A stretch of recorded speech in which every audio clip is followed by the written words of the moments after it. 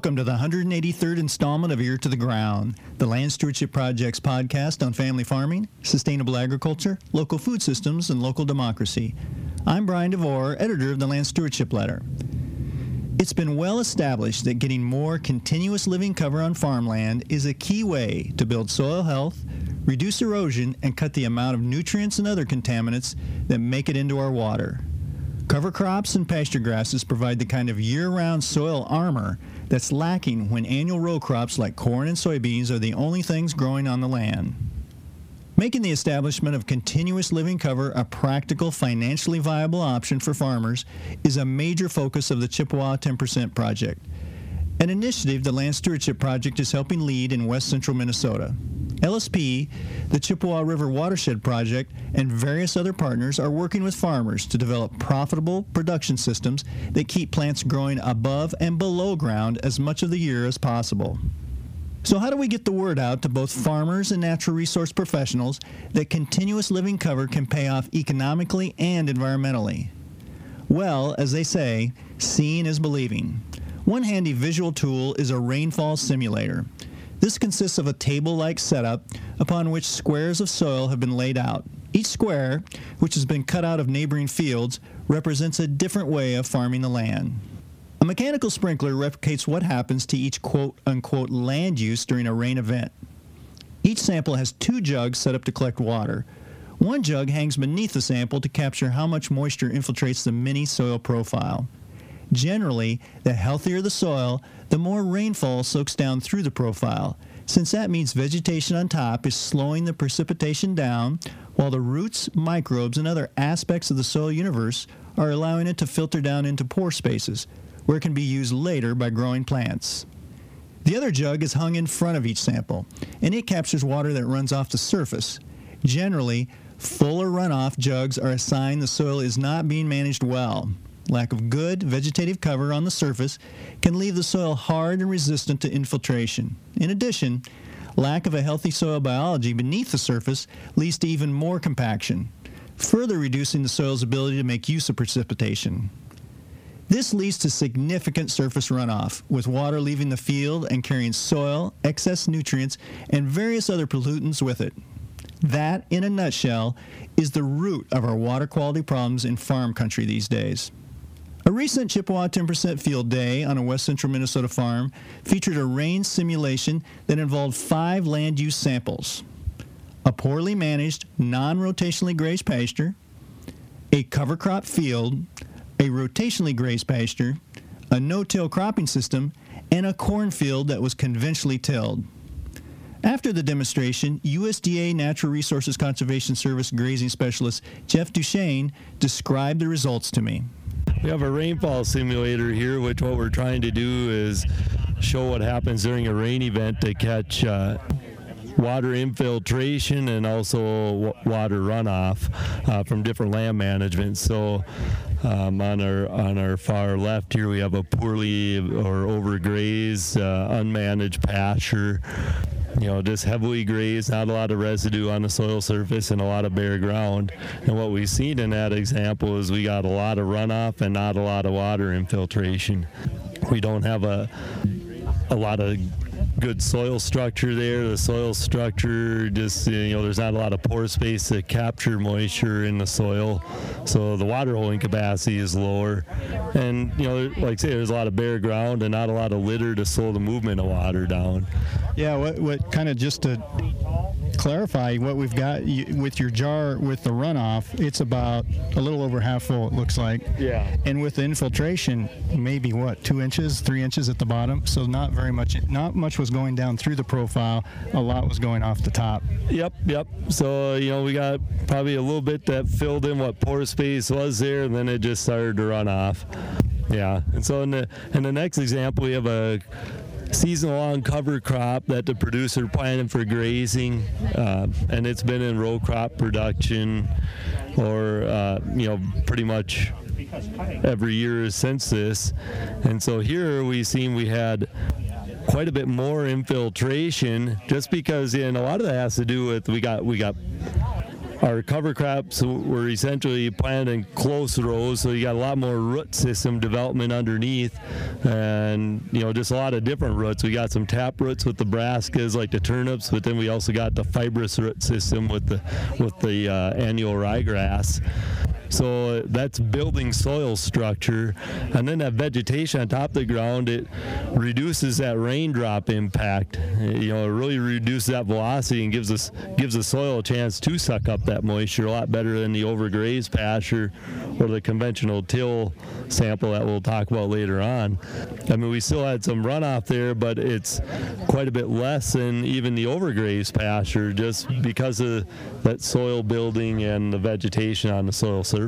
Yeah, it looks like the jar's maybe about a quarter full with the runoff, and then like you said, the infiltration was a little more than half, it looks like. Yep.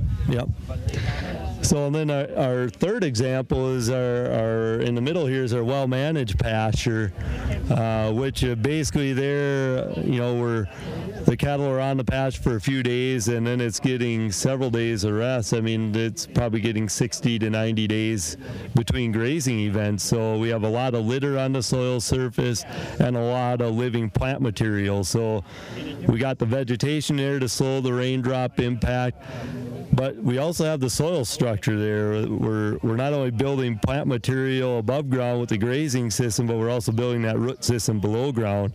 And we really see that in our jars. We got virtually no runoff and everything infiltrated. And I've run this test many times, and we come up with something close to this almost every time. It takes a lot of water for a well-managed pasture to actually run off. I mean, our perennial vegetation has an amazing capability of holding moisture, and especially managed perennial vegetation where you're grazing in a well-managed fashion or haying in a well-managed fashion and giving it the disturbance to promote active plant growth. And so when you talk about the environmental impact here, we're getting, in the well-managed pasture, we're growing more grass, which from the production end is the key for the livestock producer, but we're creating some variable wildlife habitat with the grazing system management, where one pasture is rested and other pastures, or one pasture is grazed and other pastures are rested. So we're getting some more heterogeneity on the landscape, but we're also from a water quality standpoint, which is a hot topic, in the whole upper Midwest, I think, right now, and you can see if we can get water to go into the soil, not across it, we can really have dramatic impacts with well-managed pasture. Yeah, I got to say, this is really striking in that I'm bending down, I can't see any water runoff in the jar that was measuring the runoff, and the jar that was for infiltration is full, brim full.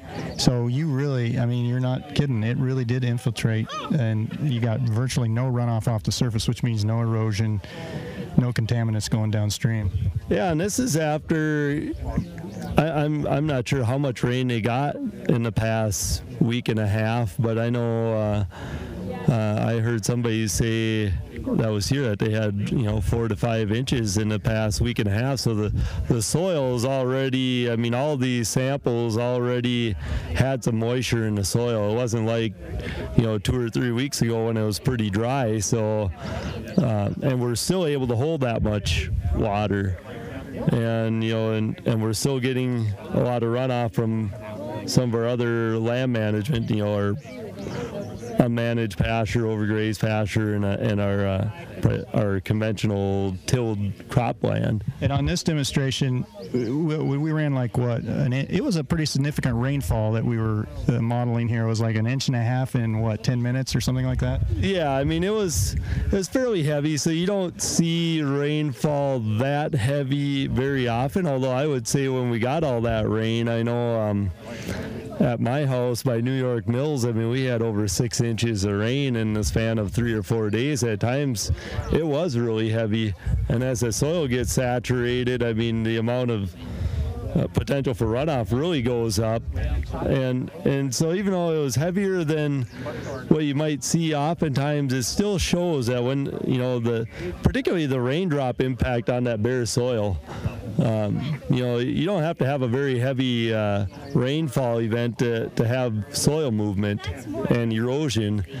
So now explain here, so the next land use we got represented here is no-till. Describe what we got going on here. So this is actually a strip till field so basically right where the row crop is planted, there is a little line of tillage in there, but everything in between the row is left intact. And this field has been in a strip till operation for about 8 years in various crops, mainly corn and beans. And this year it's beans. Last year it was corn for grain. And over the course of 8 years, I think what we saw here tonight was some building of some soil structure and the power of residue. We didn't have any runoff to speak of. And we had all sorts of infiltration, so you can see that, leaving that soil intact, we're building soil structure, building pore space in the soil so that, the soil can hold more moisture, and just that litter on the surface sucking up moisture, reducing the raindrop impact, and, allowing that moisture to get into the soil as opposed to running off. So even, on the cropland example, there's some things you can do with the cropland management to really minimize your potential impacts to soil erosion and water quality. So then we got here, so we're looking at this, the jar for infiltration is again full, and there's not much hardly at all. I don't see hardly any in the runoff jar. So then we've got the conventional tillage, the last one here. Yeah, so our last field of conventional tillage, and it was corn last year, it's corn again this year.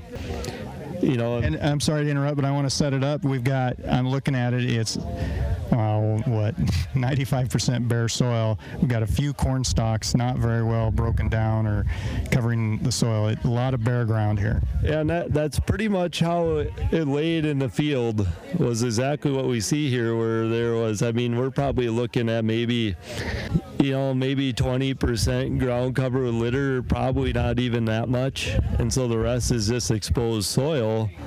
And if you look at we had some runoff, we had a little bit of infiltration, but if you look at the color of the runoff, we're getting a lot of soil movement, and even in the tray that's gathering the runoff, you can look at all the soil that's in there. So if you think about what's attached to that soil, you have your, whatever nutrients are there, there could be potential, whatever was applied to that field. There, if you have some herbicides that have some residual that attach to the soil, that's going to be running off right with it. So you talk about water quality impacts. Soil and nutrients that leave the farm aren't doing the producer any good. That's money that's lost because you can't replace the soil that you lost. The only way you can replace those nutrients are by applying more nutrients, so that ultimately adds cost to the operation. So if you can keep that on the field where you want to grow a crop, you can really improve on profitability by maintaining, because that's real dollars that's leaving right there. Yeah, and we're talking about, so there was very little in the infiltration jar, hardly any infiltrated down through the soil profile, and then we've got, 4 maybe inches of runoff, but the key point here is this very dirty runoff. It's by far the dirtiest runoff we've got here. Yeah, yep. We're definitely losing soil and whatever's attached to that soil. And it also had the least amount of infiltration. So, this one was a little bit different tonight, where I think we might have been losing some water, outside the pan, because also the 2 jars combined kind of had the least amount of water. So I think the sample probably wasn't set up quite solid in there, but I think the point was made with what we had here, that and especially when you look at what the sample looks like, I mean, you can visually see on the sample erosion, soil moving towards the front of the sample.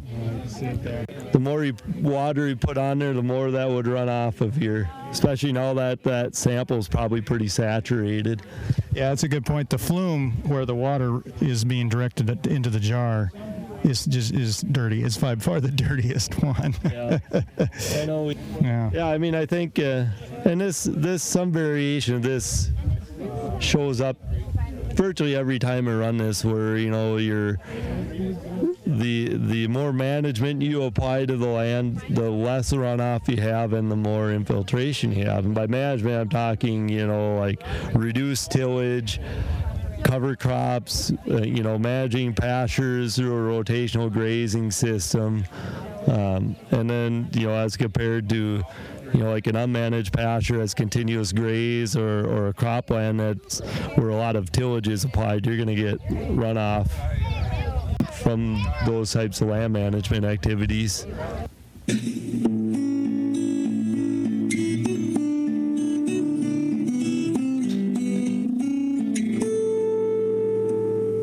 For more on the Land Stewardship Project's work to promote agricultural systems that are good for the land and a farmer's bottom line, see the Chippewa 10% page at www.landstewardshipproject.org.